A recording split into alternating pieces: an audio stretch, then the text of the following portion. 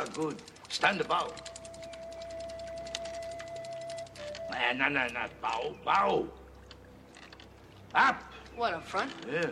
Welcome to Karate Kid Minute, a podcast where we discuss the original 1984 classic, The Karate Kid, one fish-scaring minute at a time. I'm Robin. I'm Matt. And joining us today from Wildcat Minute is Tyler. Welcome back. It's me, Tyler. Just in case I wanted to offend the Italians even more this time. Well, you know. Thank you. Tyler is a very proper Italian name, so I'm sure it's everybody understands you're of the heritage, so you're allowed to. I think I do have some Italian in me. Okay. But I don't know. I don't do those 23s and me's. That's kind of a scam. Anyway.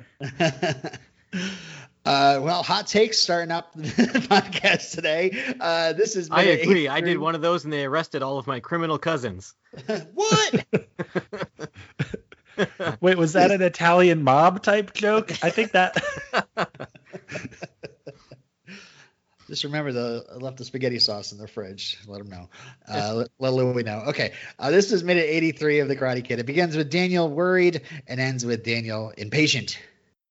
So we begin this minute with maybe 5 more seconds on the athletic field. Daniel still wary, having to go to the country club to pick up Allie, and he just mutters to himself, "I've got to be nuts." What kind of nuts? Walnuts? Mixed. We now cut to a lake with some reeds and young Daniel paddling and Mr. Miyagi fishing. We cut to a wide shot and see the lake is set before a huge green hill and just doesn't seem to be anyone around for miles. I love that wide shot. Yeah. Oh, it's beautiful. That's the one that's all dried up in Cobra Kai, right? Yeah, I think that's what it is. Yeah, the drought did it.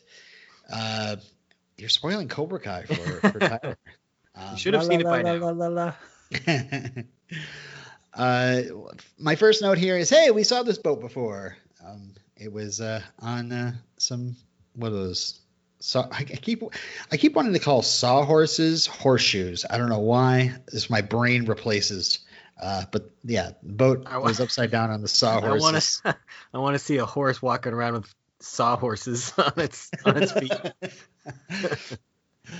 And we have the original version in the script here says it starts with Daniel paddling and Miyagi snoozing with a fisherman's hat over his face.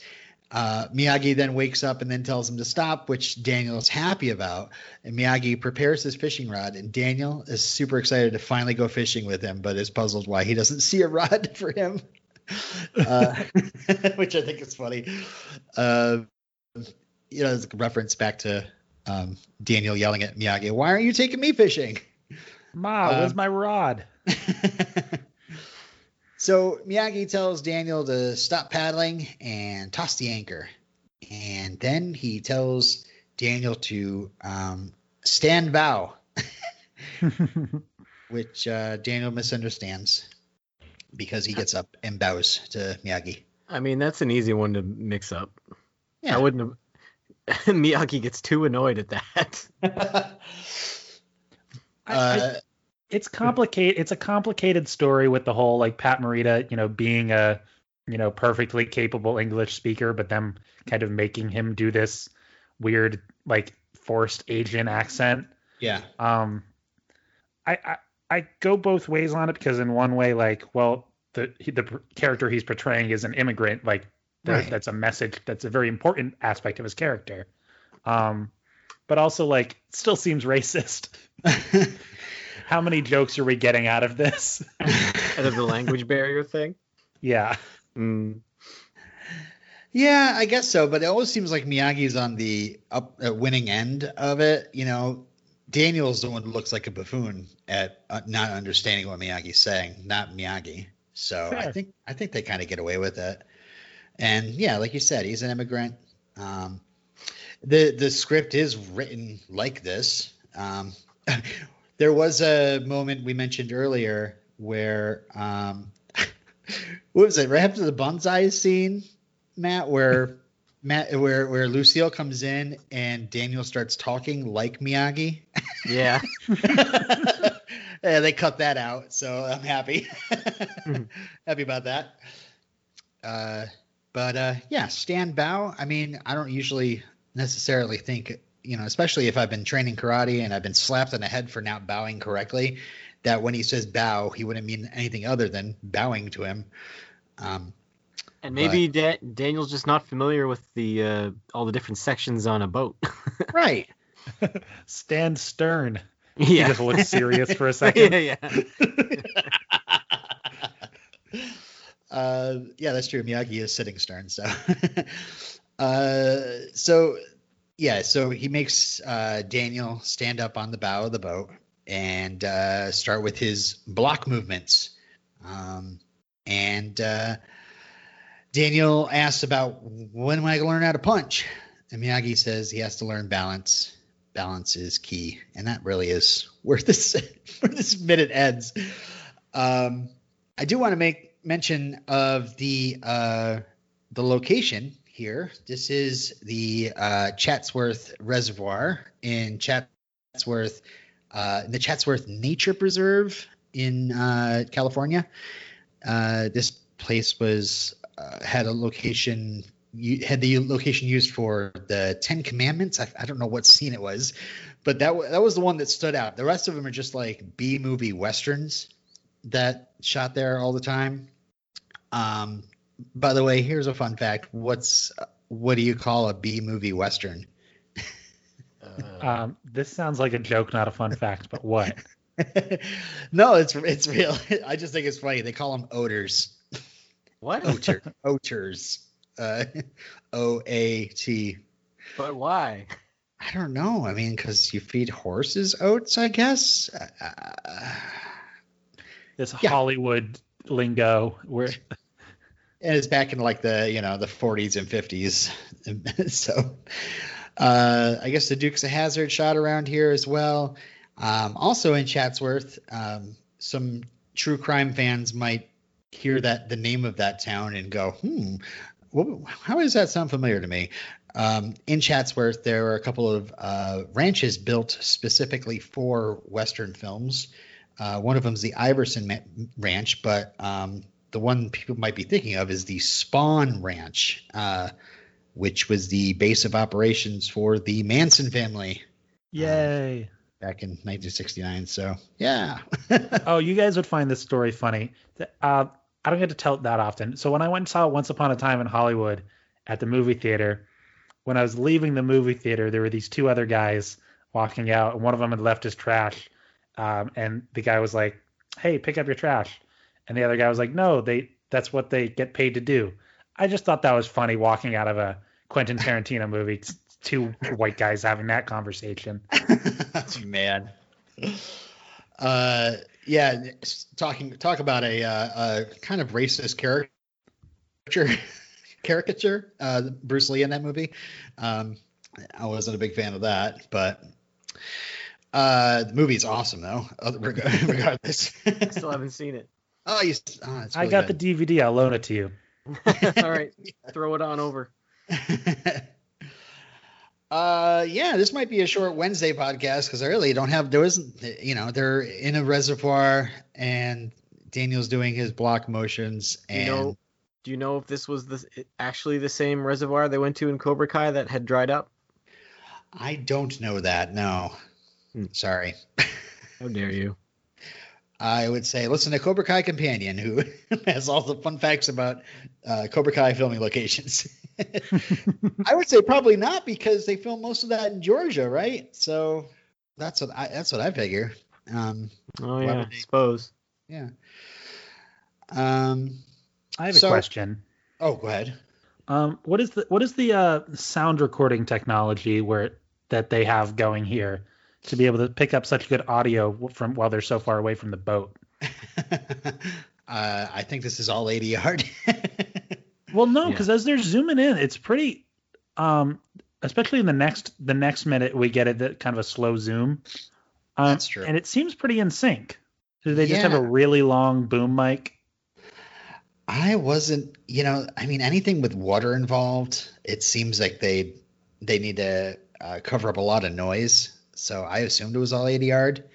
But I noticed that as well, and was looking for the telltale signs of their mouths moving out of motion, but it seemed to be going right along with it. So do they have lapel mics hidden somewhere? Maybe there was one in the bottom of the boat or something. I don't know. Oh yeah, maybe. I was also surprised that a fishing boat had an anchor. I mean, I've never gone fishing, but do little boats like that usually have anchors? You could see they just tied a rope around a rock. Okay. It was a Miyagi turbo anchor. And then my last thing is, could they not get a shot with no like shrubs in the way? Like, can we just get a clear shot of just the boat with our characters in focus? I mean, call me TLC, but I don't want no shrubs. Oh, geez. Thank you. That was I am a fan of jokes like that, and thank you so much. I will be laughing about that for days. I had to look up the name of the band, but sure. Is this where they filmed that Zach Braff comedy, Shrubs? Shut up. Oh, no. Stop. Okay. Well, let's get to our Wednesday question, which we ask every guest that comes on to Karate Kid Minute. Do you consider Daniel the antagonist here? And I'm not sure if you're aware of the internet calling Daniel the antagonist of the Karate Kid, but I'm vaguely aware of it. Okay. Thank you for asking. I'm also aware of the the joke in How I Met Your Mother where Barney Stinson thinks Billy Zabka is the Karate Kid. Like I'm aware of that kind of gag too. I think this kind of question, it's not you guys' fault for asking. This kind of debate, is a little tedious. Yeah. I mean, based on simple screenwriting and storytelling rules, Daniel is the protagonist of the movie. He's the one who goes through a character arc. Like, he may be a crappy guy for a lot of the movie, but that's because it's a coming of age movie and he's an insecure teenage boy. Like, I was just watching Spider-Man 2 the other day. I'm not angry at Peter Parker for being an insecure guy who can't get his life together. That's what makes the movie interesting is that he's having trouble. Yeah, I would love to hear, or I'd love to see the YouTube reaction video where it's just Doc Ock, sure, he held up some banks, but really the antagonist but he's is the Spider-Man one 2. who goes through the character arc. He starts and then he goes through. Yeah. That one especially because the villain has such a moving story in that one too. Yeah. The basic storytelling tells you that the main character is and it's not even the one that is a little compelling is Die Hard, where they say that Alan Rickman's character is the protagonist because he's the one who drives the action. And I also think that one's a little tedious because clearly John McClane is the protagonist too. He's a little bit more passive than most protagonists are, but still, come on, stop it with your hot takes, internet. I know. And not that Die Hard hot take, the other one. Well, the other Die Hard hot take is correct. It is a Christmas movie, and that's been settled and not argued over at all. But yeah, it is tedious at this point. But I got to follow it through and ask every guest that comes on here because one of these days people that have said yes. We've had borderline yeses, but not real, no firm yeses, right, Matt? The yes was actually the person who was actually in the movie that we interviewed. Oh, that's right. Yeah, we had Daryl Vidal on here, who is one of the competitors in the All Valley Championship at the end, and he did say yes. But which one is he? He's the flippy guy, the guy that fights Johnny at the end, and Johnny defeats him and then goes on to fight Daniel. I love that bit. It's such simple storytelling. It's really good. Yeah. Nothing like the tournament. It's when we get to those minutes, it's just going to be run by pure adrenaline and 80s music. Well, we better learn how to end this podcast. Ending podcasts is key, I hear. So thank you for joining us today. Tyler, you want to come back on? Friday for another Karate Kid Minute? Yeah, I'll have to check my schedule, but I think I can squeeze it in. All right. Well, on Wednesdays, we like to plug ourselves. Please send feedback to karatekidminute@gmail.com. Follow us on Twitter or join the Miyagi-Do Karate Dojo Facebook group. Just search for Karate Kid Minute on Twitter and Facebook. You'll find us. And please rate, review, and subscribe wherever fine podcasts are served. And if you've heard from Matt, anybody, let me know. I had to mute myself because Mel's vacuuming upstairs. Mel. If there was ever... can you hear it? Or could you hear anything? No, you know. No, I couldn't. No. Okay, well then I don't have to mute myself. Do we consider Mel the antagonist of this podcast? Yeah. Perhaps. She's gonna be still vacuuming on Friday. I'm listening. So. Wow, she likes to keep a clean house. Yeah. All right. Well, until next time. We got a lawyer in the family. My cousin Vinny. Ma. Ma.